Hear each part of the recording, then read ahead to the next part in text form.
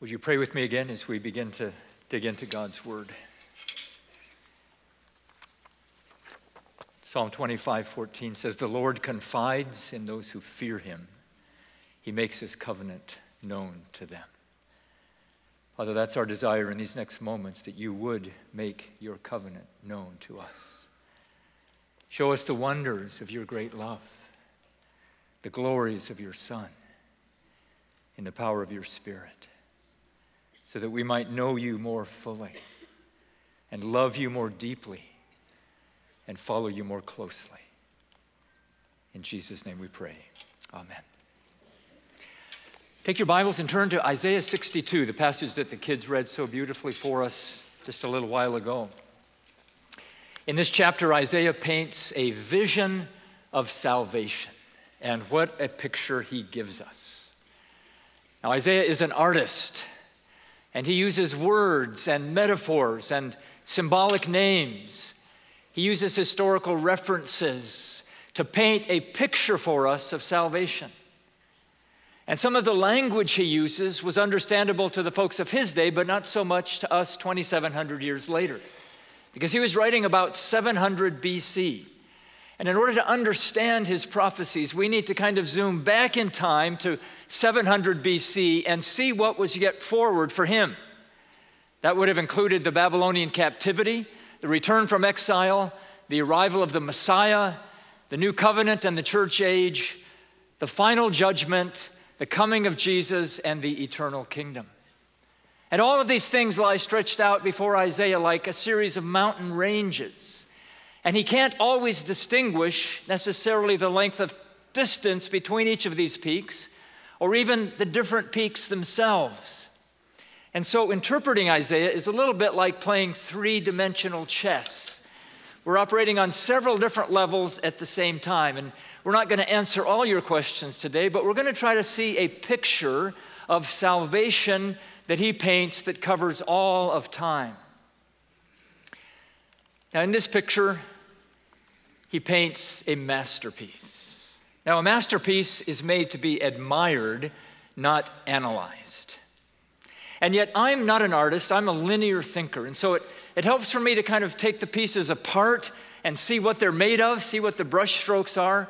And then hopefully we can do that, and it might help you as well understand this passage. And then we're going to try to put the picture back together and hope we haven't ruined the thing in the process. But what we're looking at is Isaiah's 3D masterpiece of salvation. And like a diamond, we're going to turn it around this morning and see four facets of the salvation of God, this great gift that he gives us, his people. The first facet of this vision of salvation is the need for it. And the answer is our ruin. There is the word right at the beginning in chapter 62, verse 1, her salvation as a burning torch. The word is used again in verse 11, behold, your salvation comes. Now, this is not a word we use in everyday speech, but we know what it means. It means deliverance or rescue. The first thing we need to understand about salvation is why it is needed. What are we being rescued from? And the answer is our ruin. You say, where do you see that in the text? It's in code language, but it's in verse 4. You shall no more be termed forsaken, and your land shall no more be termed desolate. Forsaken and desolate were two words that 8th century Jews understood very clearly. They had just seen this happen to their brothers in the north.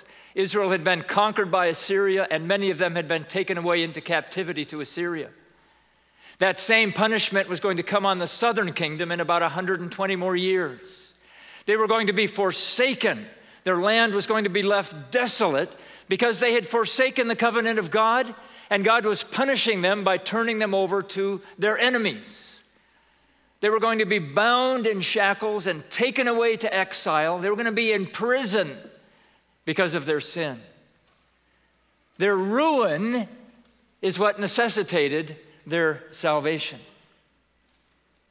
This is another round of the same theme that we got in the Garden of Eden, where God told Adam and Eve, in the day you eat of it, you shall surely die. This is God's inviolable principle throughout all of history. The wages of sin is death. And we need salvation because we have sinned. And the ruin we see in and around us is a direct result of that sin. Now, some of you know what the ruin of sin looks like in your own life because you've made bad decisions and you're paying for it now. Others of you may feel like you must not have done anything really bad yet because your life is still pretty good and you think you might skate free. But let me tell you, all of us, like sheep, have gone astray. Every one of us has turned to our own way. And the wages of our sin is going to be our death, our ruin, our destruction, unless we have a Savior. The second facet of our salvation is its basis, His delight. Verse 4. You shall no more be termed forsaken, and your land shall no more be termed desolate, but you shall be called, my delight is in her. Why would God care about us? Specks of dust on a piece of dirt floating in God's majestic, glorious universe. Especially when we've turned our backs on Him and slapped Him in the face. The only explanation for that is this, that He delights in us. And that's why He changed the name of His people from forsaken to Hephzibah, which means God's delight is in her. There is something deep within God that even when He is punishing His children, delights in them and wants to work for their salvation. It says of Jesus in Proverbs chapter 8, verses 30 and 31, the personification of wisdom, who was there creating the world at His Father's behest. And this is what it says, then I was constantly at His side. I was filled with delight day after day, rejoicing always in His presence, rejoicing in His whole world, and delighting in mankind. My friends, this is the why of creation. God made all of this universe, but then as the apex of His creation, He made humans that were made in His image. And because there is something of Him in us, He delights in us as His creation. And this includes all human beings equally, born and unborn. It includes all human beings, regardless of age, gender, ethnicity, race, nationality, ability, appearance, economic status. Every single human being delights God because His image is inside of them. And yet there is a special way in which God delights in His own people. He says these amazing verses in Psalm 149, let Israel rejoice in their Maker. Let the people of Zion be glad in their King. Let them praise His name with dancing and make music to Him with timbrel and harp. That's what we've been doing this morning. We've been praising our Maker. Why should we do that? For the Lord takes delight in His people. He crowns the humble with victory. Let His faithful people rejoice in this honor and sing for joy on their beds. The fact that God delights in us should so amaze us that when we go to bed tonight, we're not thinking about the day's activities or who won the playoff games. We're thinking that this is amazing, that our Maker, our Creator, delights in me. He says in Zephaniah 3, verse 17, the Lord your God will rejoice over you with gladness. He will quiet you by His love. He will exult over you with loud singing. How much does God delight in His people? So much that He breaks out in song over us. He exults over us as His people. And this is particularly remarkable when we contrast it to the love of God in other religions in the world. In Buddhism, there is essentially no need for God because it's simply a moral code that you have to work hard to obey. In Hinduism, the majority of gods are malevolent and they have to be appeased. And in Islam, Allah loves those who love Him. fact, it says in Surah 3, verse 31, if you love God, follow me and God will love you. But if they turn away, then Allah does not have love for those who disbelieve. You see, love in Islam is conditional. You have to earn it. But this is not the God of the Bible. The God of the Bible delights in his people because he has love for them. That's why he says in John 3:16, for God so loved the world before they loved him that he sent his only son for them. That's why Israel's name is changed from Azubah, meaning forsaken, to Hephzibah, meaning God's delight is in her. So what should this do to our hearts, knowing that God delights in us?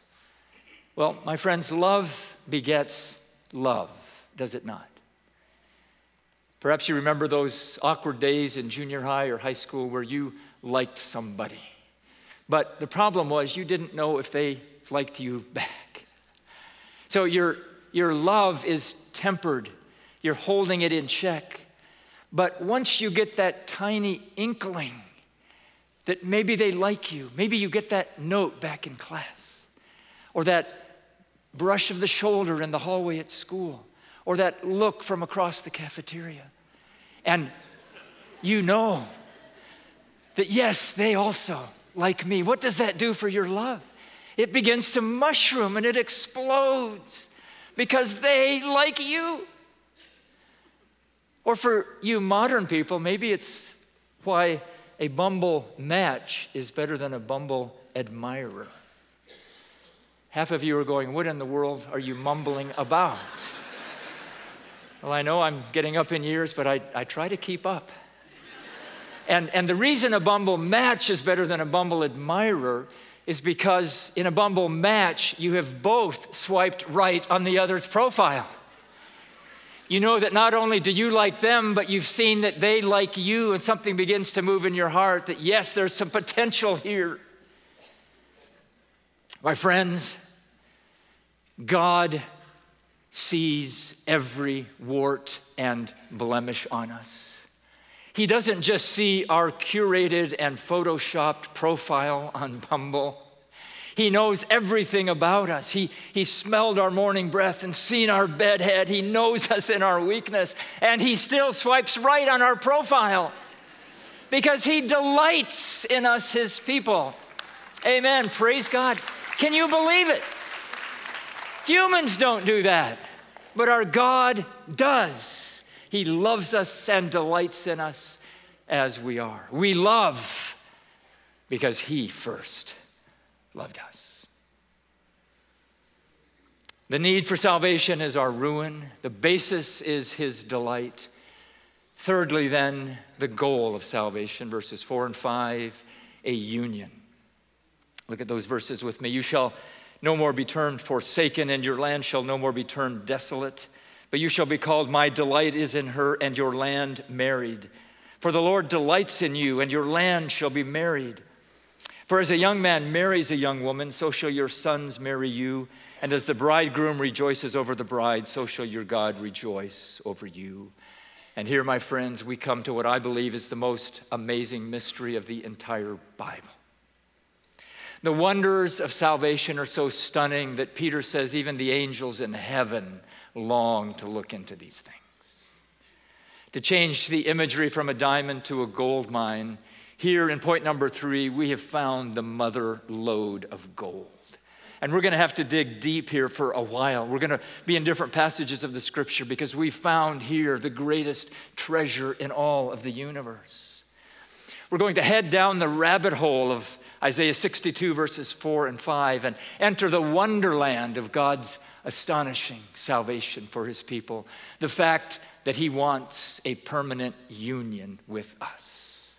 He describes it by a change of names. We've seen one already. His people had been called forsaken, and now they were called, my delight is in her. But secondly, he says their name had been desolate. They had been abandoned. But now their name is married. Beulah is the name given to them because they are now married. And in these two verses, Isaiah is mingling metaphors to paint a picture. And here are the elements in this metaphor, in this picture. We have sinned against our Creator. We have received punishment from Him. He has restored us to Himself. He desires to be married to us, and then He pours out His blessing upon us. It says, your land will be fruitful as if it were married. That's the meaning there. And the offspring of this relationship, your sons, your children will be fruitful. They will be married in the land. So the NLT takes all of that imagery and kind of rephrases it. And I thought this was a very helpful translation or interpretation of these two verses. Never again will you be called the forsaken city or the desolate land. Your new name will be the city of God's delight and the bride of God. For the Lord delights in you and will claim you as His bride. Your children will commit themselves to you, O Jerusalem, just as a young man commits himself to his bride. Then God will rejoice over you as a bridegroom rejoices over his bride. So what is the goal of salvation? I hope you saw it in that text. After Easter, one of our missionaries who works with international students in the United States asked one of their students, so what was the purpose of Jesus' death and resurrection? And the student answered, to erase human sin. And that's exactly right. That might be the answer that you would have given to that same question. It's the answer that I would have given until just a few years ago. But if we stop there, we miss the greatest grandeur of the gospel, and that is this. God doesn't just save us from something, He saves us to something. God doesn't just merely rescue us from destruction, He saves us to unite us to Himself by faith. I have a vague memory as a child of finding a bird in our yard that couldn't fly. It had a broken wing or something was wrong with it, and I felt compassion for it. I delighted in this creation. And so we brought it into the house, we cared for it, nursed it back to health, and then one day, guess what that bird did? It flew away. It had been saved, but nothing more. My friends, that's not what God does with us. He doesn't save us just to release us from punishment. He saves us so that we might enter into a permanent, deep, and intimate relationship with Him that is characterized by the relationship of a man and a woman in marriage.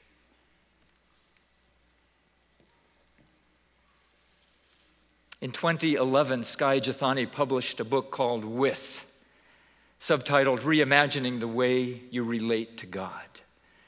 His thesis was that the theme of the Bible from Genesis to Revelation is that God wants to be with His people. In the garden, He was with His people. In the temple, He was with His people. In Christ, He was with His people. In the Holy Spirit, He was with His people. And in the New Jerusalem, in the new heavens and the new earth, He will be with His people. And it was a profound book that changed my perspective on God's relationship with us as His people. But there's something deeper than just God wanting to be with us.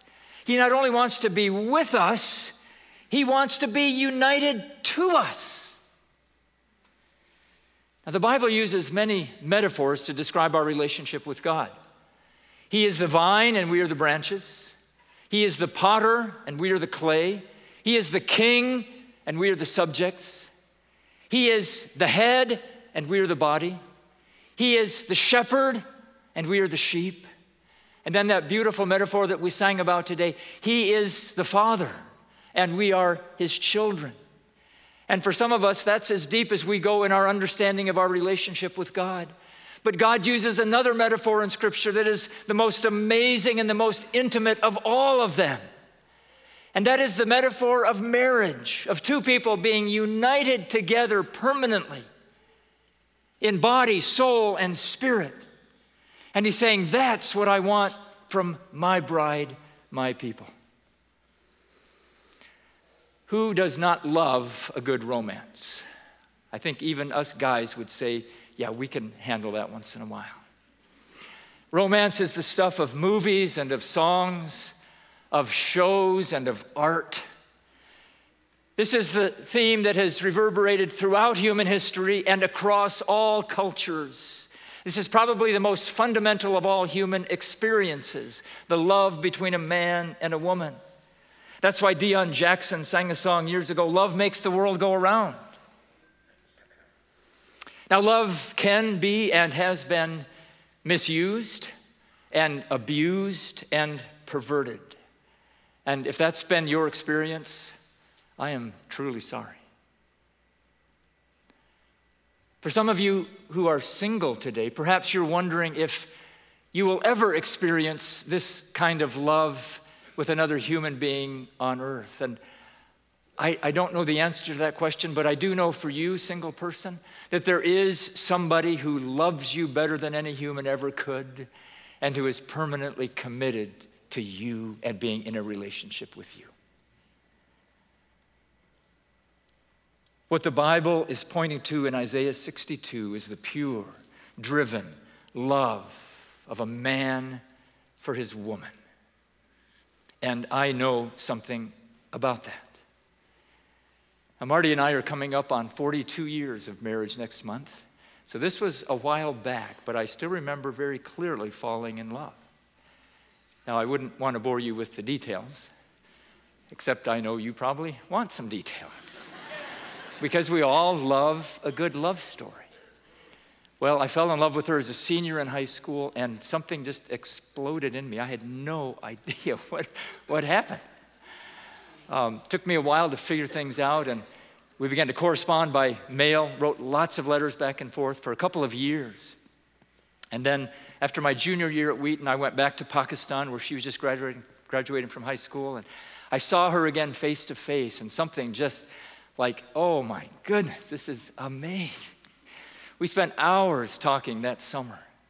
She enrolled at Moody, I was at Wheaton, and at night I would go into the closet of our dorm room and take the long extension line of the phone and squeeze it under the door and talk for hours into the wee hours of the morning, just completely lost track of time. The train rides into Chicago and back flew by as if they were just a moment. We walked on Lake Michigan together in 0-degree weather, and we didn't feel the cold. Why? Because love was driving us together. You see what's happening when a man and a woman are drawn together? There's this magnetic force that is pushing them to get closer together. And were we satisfied with walks along Lake Michigan? Oh, that was lovely, but we wanted more. And so one day I popped the question. A few months later, we said, I do. And then we entered into our permanent union as a married couple. Then and only then was the desire for the other truly fulfilled. Now imagine after a beautiful wedding and a delicious reception, all the singing and the dancing is over, the guests begin to leave, and the groom gets into his car by himself and drives back to his apartment and turns on the NBA playoffs. What would you think about a groom like that? Well, you'd probably think that must be Brad Merchant. Oh, that's going to cost me. Brad's going to come back someday. But you see, there's more to come after the wedding party. And I'm not just talking about the honeymoon. I'm talking about a lifetime of communication and getting to know each other better and intimacy and growing closer and closer together. That's what it's all about in marriage. And yet that's what we do with God. We make a commitment to Him at the altar, and then we turn around and watch video games the rest of our lives. Because we don't understand that He wants us. He wants us to be in fellowship with Him. He wants us to be hearing His voice through His Word. He wants us to be talking to Him like we would somebody that we were in love with. This is His desire, and this is the goal of salvation. When God chose to use this metaphor for His desire for us, He was not speaking of platonic love, my friends. He wasn't speaking of a distant, cool attachment and a desire just to help somebody out. He was talking about two people joining together as one. And He used the strongest possible human analogy to tell us how badly he wants us with him. Now, we need to be careful here. This is thin ice that we're treading on, is it not? Could God really desire us that much? We understand that God, because he is God, never needs anything beyond himself. And yet these are his words, not mine. And what he's trying to communicate, and he said in Isaiah 54:5, your maker is your husband. He's saying again and again, I have this strong longing for my people because I want to be not just with them, I want to be in union with them. Well, you might be thinking, there's no way God could want me that much. I mean, I'm not really that great to begin with. And actually, if you knew what I've done, if you knew how dirty I am, there's no way in the world God would ever want me. Well, that's exactly why he wrote Romans 5:8. God demonstrates his love for us in that while we were yet sinners, with our bad breath and bedhead and everything, God loved us. He demonstrated his love by coming after us when we were ugly and undesirable. In fact, he has his prophet Hosea in the Old Testament actually enact a parable of this. And he told, if you haven't read it, it's unbelievable. He told Hosea to go and marry a prostitute. So he does. They have 3 children together. Gomer continues in her unfaithfulness and her wayward ways. She ends up in the house of another man. She's left him now. And you and I in that situation would wash our hands of such a woman, be done with her. But God says to Hosea, I want you to go back. I want you to knock on the door of that man's house and open up your wallet, and I want you to buy your wife back. Dirty and filthy and disgusting as she was. And he's doing that to tell us how badly God wants us. And here's what he says in Hosea about himself and his people. Therefore, behold, I will allure her. What in the world? He's winning back a lover who's been unfaithful? Yes, that's what he says. He delights in us and he wants us so badly that he will woo us again to himself and bring her into the wilderness and speak tenderly to her. And I will betroth you to me forever. I will betroth you to me in righteousness and in justice, in steadfast love and in mercy. Who would dare to think this about the creator of all the universe? Not me, but it's revealed in his word. And you say, well, surely we need some more proof of that. Well, that's a good question. That's a good theological instinct you have. So let's go to the New Testament. Jesus describes this union to his disciples in his farewell discourse. He says in John 14:20, in that day you will know that I am in my Father and you in me and I in you.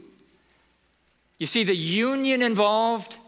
He is in the Father, we are in Jesus, and Jesus is in us. We're not just with each other, we're in each other. That's what Jesus is trying to say. He says in verse 23, if anyone loves me, he will keep my word, and my Father will love him, and we will come to him and make our home with him. We want to live inside. We want to be a part of your life. And then at the end of his high priestly prayer in chapter 17, he says to the Father, I have made you known to them and will continue to make you known, in order that the love you have for me may be in them and that I myself may be in them. Do you need more? My friends, this is all over the epistles. Paul says in Romans chapter 6 that if we have been united with Christ in his death, we will also be united with him in his resurrection. It's not that Jesus died and rose over there and over here he kind of throws some blessing to us. No, we're united with Jesus in his death. We're united with him in his resurrection. And so Paul uses this phrase, in Christ, 164 times in his 13 epistles. This is the gospel for Paul, that we are united with Christ when we receive his forgiveness and his salvation. That is the goal of his salvation. He says in Philippians 3:8-9, all the things of my life that I've accomplished I consider loss if I might gain Christ and be found in him. And then in case we miss the picture, Paul spells it out so clearly and beautifully in Ephesians chapter 5. It says, husbands, love your wives as Christ loved the church. So what did he do? He gave himself up for her, that he might sanctify her, having cleansed her by the washing of water with the word. You see, that was our need, our sin. That was his delight in us. But the very next word in this passage is the key one to understand that whole text. It is the word so that. Why did he do that? So that he might present the church to himself in splendor, without spot or wrinkle or any such thing, that she might be holy and without blemish.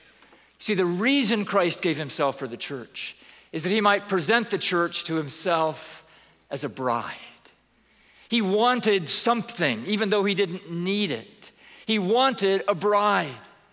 But we were filthy and disgusting and dirty, and he couldn't even touch us. So Jesus came and he gave himself for us, and he sanctified us by the washing of water with the word. He cleaned us up so that we might be a glorious bride without spot or wrinkle or any such thing. And this is the bride that he presented now to himself. And we have a hard time understanding this because we can't see him. We do this by faith right now. It's a union of spirits that we do by faith that he desires. And we can't understand the depths of this love. That's why Paul prays for the Ephesian Christians. And I pray that you, being rooted and established in love, may have power, together with all the saints, to grasp how wide and how long and how high and how deep is the love of Christ. You see, his love just surrounds every part of our existence. It cares for everything. And he wants us to know this love that surpasses knowledge. We'll never understand it. But it's the love that delights in us, and it's the love that brings us to himself as a groom brings a bride to himself. And then we will be filled up to all the measure of the fullness of God. You still not convinced?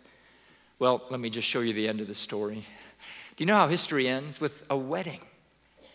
Let us rejoice and exult and give him the glory, for the marriage of the Lamb has come, and his bride has made herself ready. This is what it's all about.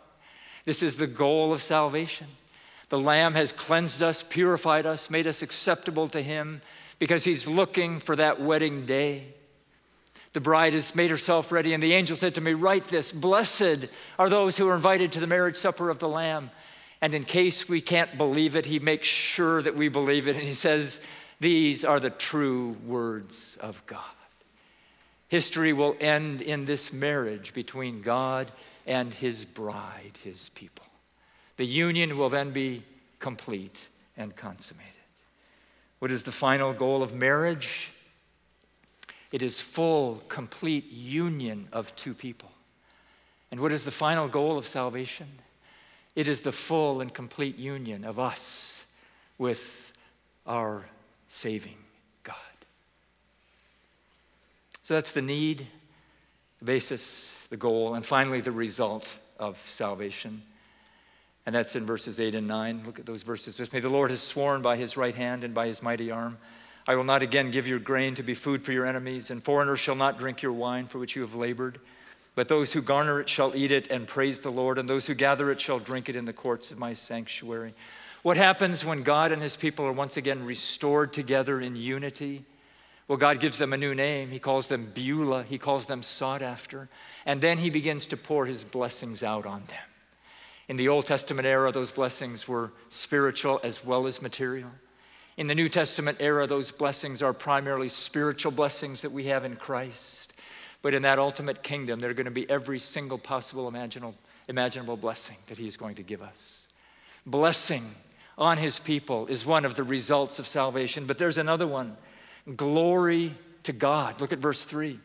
You shall be a crown of beauty in the hand of the Lord, and a royal diadem in the hand of your God.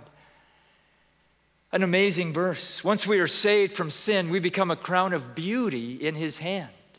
We're not a crown that makes him king because he is already king, But when he has purified his bride, when he brings her to himself, we become like a crown of glory and beauty in his hand. We somehow adorn the beauty of God when we're united with him. God's people, you see, bear his name. His reputation is at stake.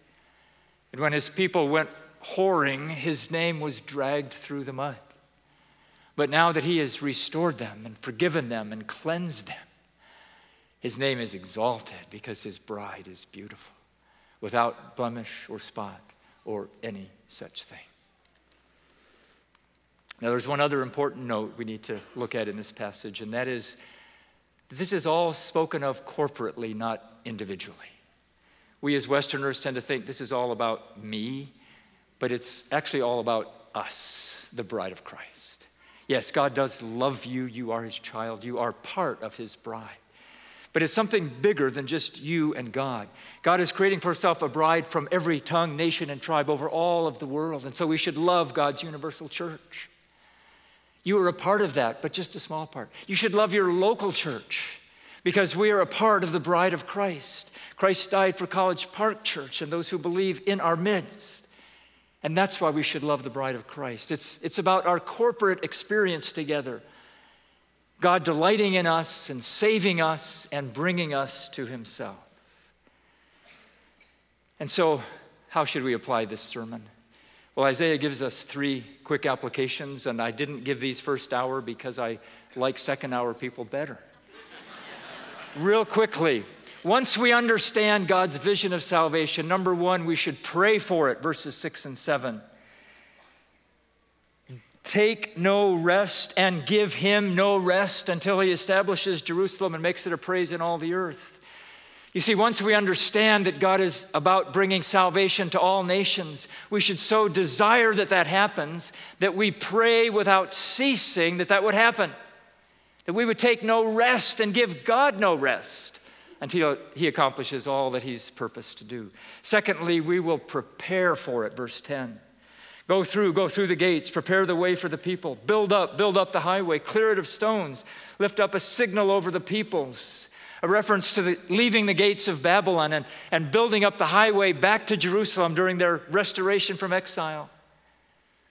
And the point is that God wants to bring his people salvation, but he is not a demanding lover. He will not force himself on anyone, but he waits for us to prepare the way. And John the Baptist told us in Mark 1 how we do that, simply by repenting, opening our arms to God and saying, God, I'm ready for all that you have for me. I'm going to turn from my life of sin that has only brought me ruin. And if you're here today and are not yet a part of the bride of Christ, what a beautiful day for you to come and open your arms to this salvation that Jesus longs to give you. And finally, we need to proclaim it.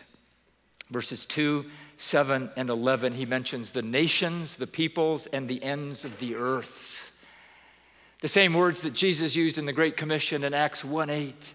You see, once we get a vision of salvation, once this diamond is sparkling in our eyes, we're going to realize this is too great a treasure for us to keep to ourselves. And we're going to want to proclaim it to the very ends of the earth. We're going to want to do what he says in verse 1, I will not keep silent.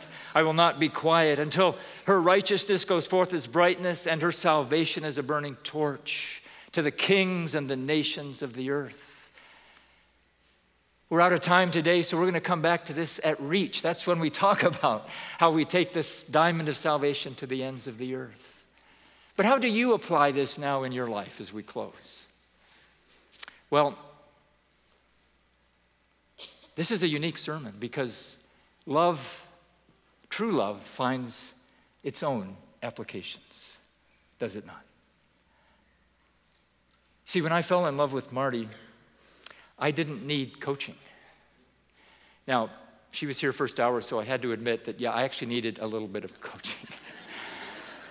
Girls are pretty different, and I needed some help. But once I kind of got over the hump, the love in me did what? It propelled me forward in the relationship. I didn't need somebody to tell me, you need to call her at 10 o'clock tonight. I didn't need a coach saying, you need to visit her on Saturday. Why? Because my heart was filled with love for her and I just automatically knew how to do these things. I was thinking about her almost all the time. I was communicating with her whenever I could. And I wanted to please her, to make her happy. Not because I had to, but because I wanted to. My friends, this is the glory of the Christian faith. It is the freedom into which we enter when we join Jesus. We are no longer under the law. That's gone. We're under a new law of love. And if you find that you don't have those sorts of responses in your heart today to Jesus, if you're not thinking about him all the time, if you're not wanting to be with him and hear his voice and talk to him, if you're not living your life to please him, then there's just a simple solution. Your love has grown cold. And how do we fire up our love again? There's one and only one way to do that. We rekindle our first love for our Savior by gazing on his love for us. And that's what we're going to do now in song and as we remember the greatest emblem of his love for us when he gave his life for us. Oh, Lord Jesus, these mysteries are too marvelous. How could you delight in us who were so dirty and filthy? And yet you have, and you've sent your Son. You want to be in union with us. You want us for your own. We are not worthy, but we believe your words today, Lord Jesus. And now help us as we think of your wounds, your suffering, that still speak of your love to us today, that you might kindle our love afresh for you. In your name we pray, Lord Jesus. Amen.